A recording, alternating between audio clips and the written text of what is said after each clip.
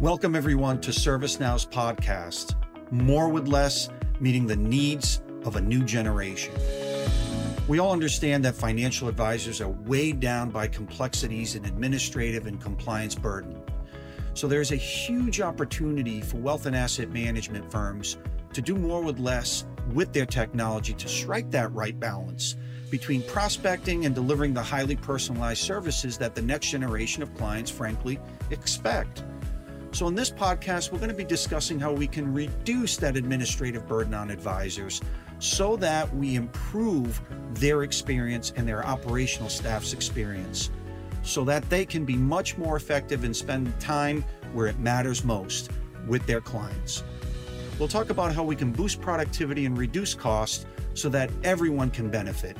And we feel that if the client can benefit from this, where we can start is really with the advisor and the middle and back office operations, which by extension will lead to a much better client experience. My name is John Almeida. I'm the Global Head of Wealth and Asset Management here at ServiceNow. It is my absolute privilege and honor to be joined by an individual who has forgotten more about wealth and asset management than I'll ever know. The one and only Mr. Ilan Davidovich. John Almeida, what a pleasure to spend any time with you talking about the industry, talking about client experience, about technology, about where we're going. You and I have been together for a long time, dating back to our days at Salesforce and beyond.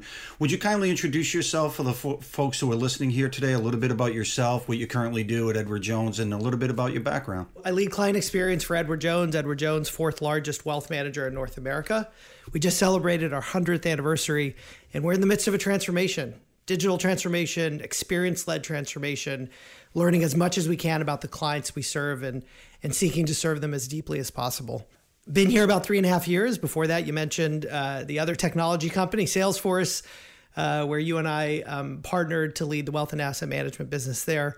Before that, I was part of the Deloitte Wealth Management Consulting practice.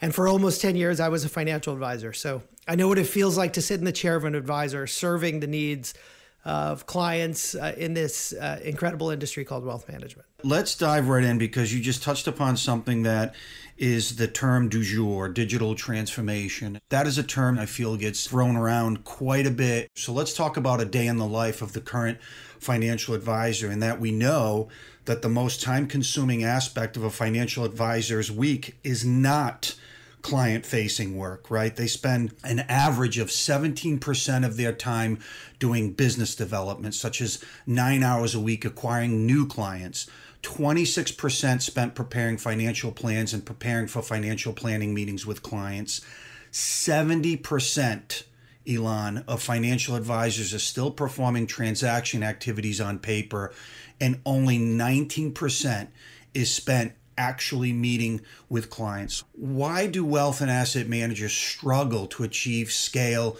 and operational efficiency? Let's talk a little bit about this term, digital transformation, a little bit about scale. Let's start where the magic really is, which is in that moment between an advisor and a client, or between a wealth management firm and the clients they seek to serve. What do our clients want? That's what every wealth management firm, every financial advisor cares about. What can I do to help the lives of the clients that I serve? They want 3 basic things: know who I am, guide me along this path, and make it easy for me. And you talk about that. We could use the term operational efficiency because that's from the perspective of the wealth management firm. But clients just want us to make it easy. And branches, financial advisors and the branch office administrators that help them run their business also want to capture information once, let that data proliferate across all the tools that they use, and make it easy to go through business logic and workflow and operational efficiency and bring those insights to the forefront so that an advisor knows what to do. And so we encapsulate this term digital transformation. But one of the things I love to say about it is, at the end of the day, technology does what we tell it to do. I'm not worried about robots. I'm not worried about AI and NLP and everything else taking over the world. I'm actually more concerned or more thoughtful of, are we asking of ourselves the right questions in order to make the technology do what we want it to do? whether that's efficiency or productivity or capturing information once and making sure that it shows up in the right place. I tend to think of data, which is the lifeblood of all technology, which is what makes everything work, in 5 categories. Are we capturing it, organizing it, analyzing it, and distributing it? And then if we've done those 4 things, the most important thing by a factor of about 10,000 is, are we taking action on it?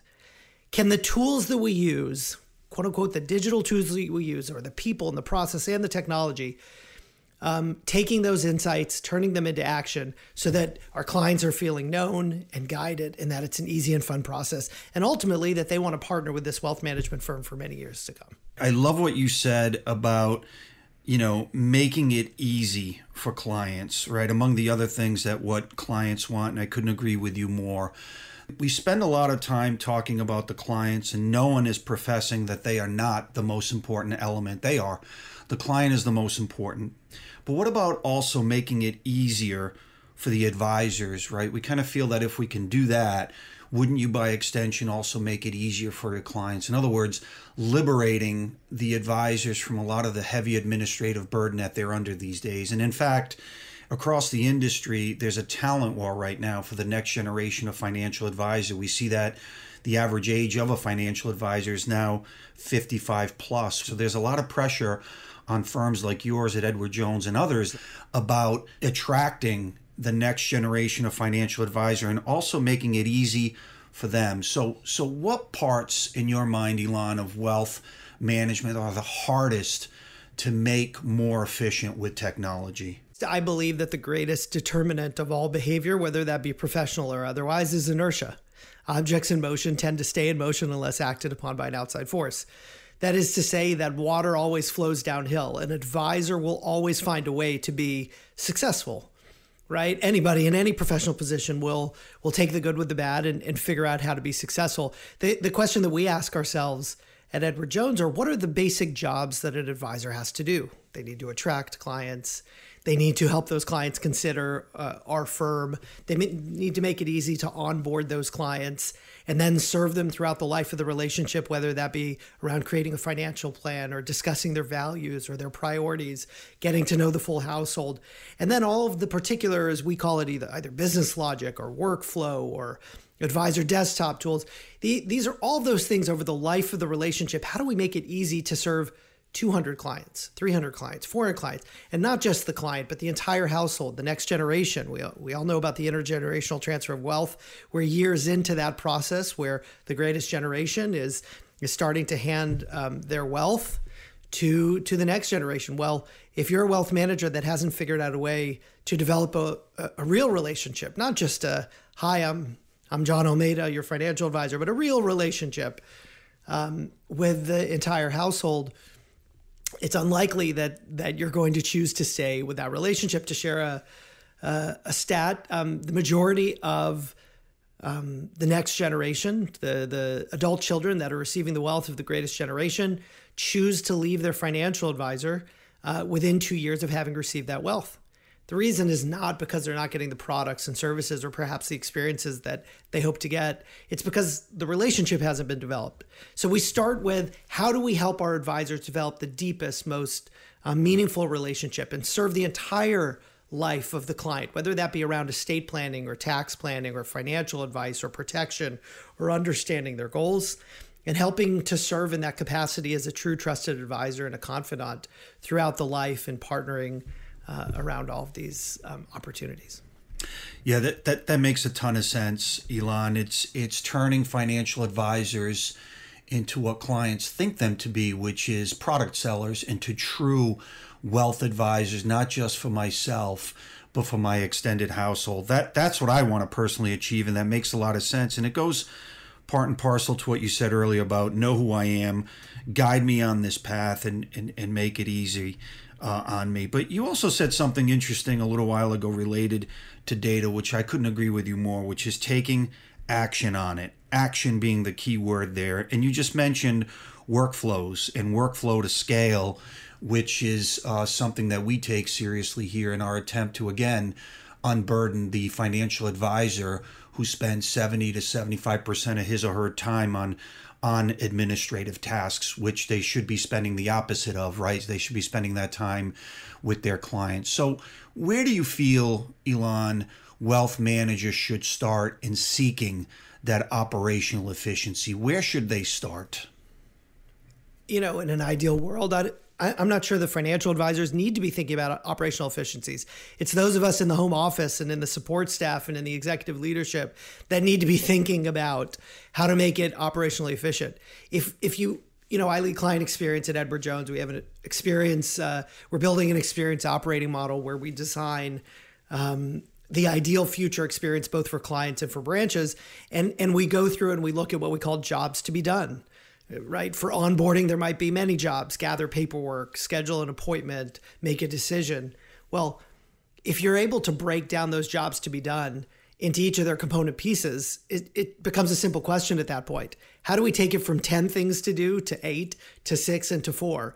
And what tools, what technologies, and what processes should we choose? What are the most high value ones to make the advisor and the branch as efficient as possible? There are hundreds. We a firm is as old as Edward Jones, 100 years old. We'd like to be, we expect to be around for hundreds of years more. How do we take those high value processes and workflows and create a connection between the branch, and whether that be the service department or the operations department, or around money movement or digital product management or experience or enablement or training? We are, when we think about digital transformation, the digital tools, while an opportunity and challenging and something that we need to spend a lot of time on, the real growth for us as an organization is, are we asking of ourselves the right questions? Are we modernizing the way that we work? Are we taking a look at what we call our ways of working within the home office, how we support our branches and how we support our clients, and we're taking out the friction? Client experience and branch experience are not just about making things new, adding new technologies. It's about removing the friction and making those jobs to be done as easy as possible. And that can be done. We started by saying technology does what we tell it to do. Well, the presupposition is that we've asked the right questions, and then we've prioritized the execution of removing that friction. That's where I want my advisor, I want our 19,500 financial advisors thinking about their clients every single moment of every single day. Thinking about how they can serve them, how they can learn more about them, how they can reach out to them and develop new relationships, and how they can be as productive as possible. Efficiency is really on us to support them in the best way possible. I couldn't agree with you more, Ilan. So in closing, one last question. What's next? Where do you see the future of this headed with so much still insecurity in the world right now? What's happening in Eastern Europe, the tumultuous markets? As you mentioned, I couldn't agree more. This is the new normal with COVID. It is not going away anytime soon. No one knows. So what's the future of wealth management? How does Edward Jones see it, and what's your opinion on that? The future of wealth management is to become as human as possible. It's the simplest thing to say. We are in a time of uncertainty, and frankly, the world has always been uncertain. I think the last 50, 60 years in the world has kind of has lulled us into this perhaps false sense of security. There's been an incredible bull run. People have made a lot of money. There have not been a lot of ups and downs. There's been stability in our economy, stability in our workforce. Those who want to work have always found work. The future is about knowing people as who they are and having as much empathy as possible, and driving that empathy through organizations like ours by making it as easy as going back to where we started, knowing people, guiding people, and making the process as easy as possible. And you could take those terms and you could apply them to industries outside of wealth management, which is my way of saying I think wealth management is becoming more comprehensive and human. We're taking a look at, financial services has always been at the nexus of really most any decision you're going to make. Buying a house is where you want to live, but there's a financial component, right? Going to college, your professional goals. There's financial services embedded in all those deep human decisions that we make. And those firms that choose to become information management companies, i.e. know their clients as much as possible, that choose to provide an engagement model that is what their clients are telling them that they want, to provide as much client self-service, but at the same time delivered through humans, and that are able to listen to what their clients are doing with them or choosing to do with others, and then reacting at speed and at scale. I'm not worried about the robos out there. If you look at, Personal Capital was bought by UBS and all of them. At the end of the day, I think a hybrid model works. Using industry terms, that a primarily human branch-based service model is key, and what to build the business around, perhaps with a call center, a virtual hybrid advice model, and with the best digital tools, simply to make it as easy as possible. Those firms that are able to bring an outside force to bring a counterforce to inertia, and do so in a way that is client-focused first, advisor-focused second, will win in the long run. Couldn't agree more. Human, that's what it's all about. Ilan, I value your friendship. I certainly value your insights and your knowledge in this space. It's been quite eye-opening for me. I always learn a ton every time I speak to you. So thank you so much for the insights. John, you're a blast. I hope we brought the insights, but I hope we brought the fun. And if you're still on this podcast, we appreciate you listening. ServiceNow is lucky to have you, and I'm lucky to have you as a friend. Thanks for having me on.